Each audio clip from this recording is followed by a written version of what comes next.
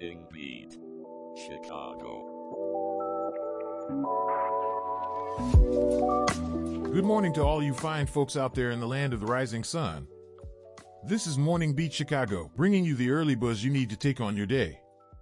We're right here with you every weekday morning, so grab that hot cup of joe as we dive into today's top stories around the beautiful state of Illinois.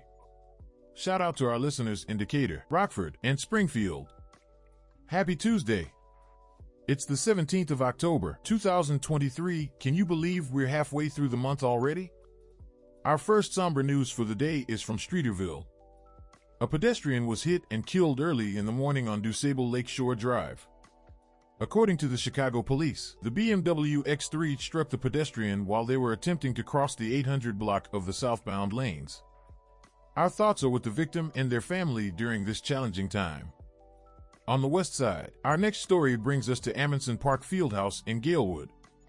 Residents in the area are battling a plan to convert their beloved park and fieldhouse into a migrant shelter.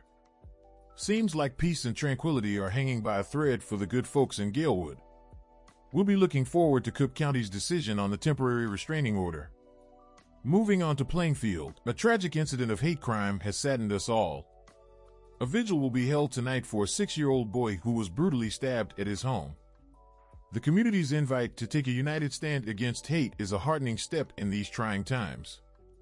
In a more uplifting turn of events, a 72-year-old from Lawrenceville, Georgia, graduated from college with his 99-year-old mom cheering him on.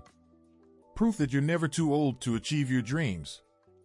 Congrats, Sam Kaplan. We can't wait to see your name in future film credits. And finally, California gives us some hope for the future of our gadgets, passing the Right to Repair Act. It ensures technology companies provide parts and manuals for phone repairs for up to 7 years. Hats off to you, California, for taking steps towards a more sustainable future. And speaking of sustainability, let's turn to our enthusiastic weather lady, Jenna, to give us an idea of what kind of weather we're going to have wreaking havoc on our hair today. Thanks, Aaron. Well, for all of you prepping for the day in Chicago, it seems today's weather calls for some friendly clouds. We've got an overcast day on our hands. With a low of 45 and a high of 55, it's a day to break out those fall layers. Quite a typical October chill, isn't it? Might be a good day to cozy up with a warming pumpkin spiced latte, don't you think? Time to pass the baton back to you, Aaron. Here's a tongue twister for you. Try saying Larry's lathered leather loafers 3 times fast. Haha, Jenna, only you would come up with something like that. Larry's lathered leather loafers, I'll practice that for tomorrow. Before we sign off, just remember, every day may not be good, but there is something good in every day. That's all we have for today, Chicago. We'll be back tomorrow for more news, more banter, and more Morning Beat.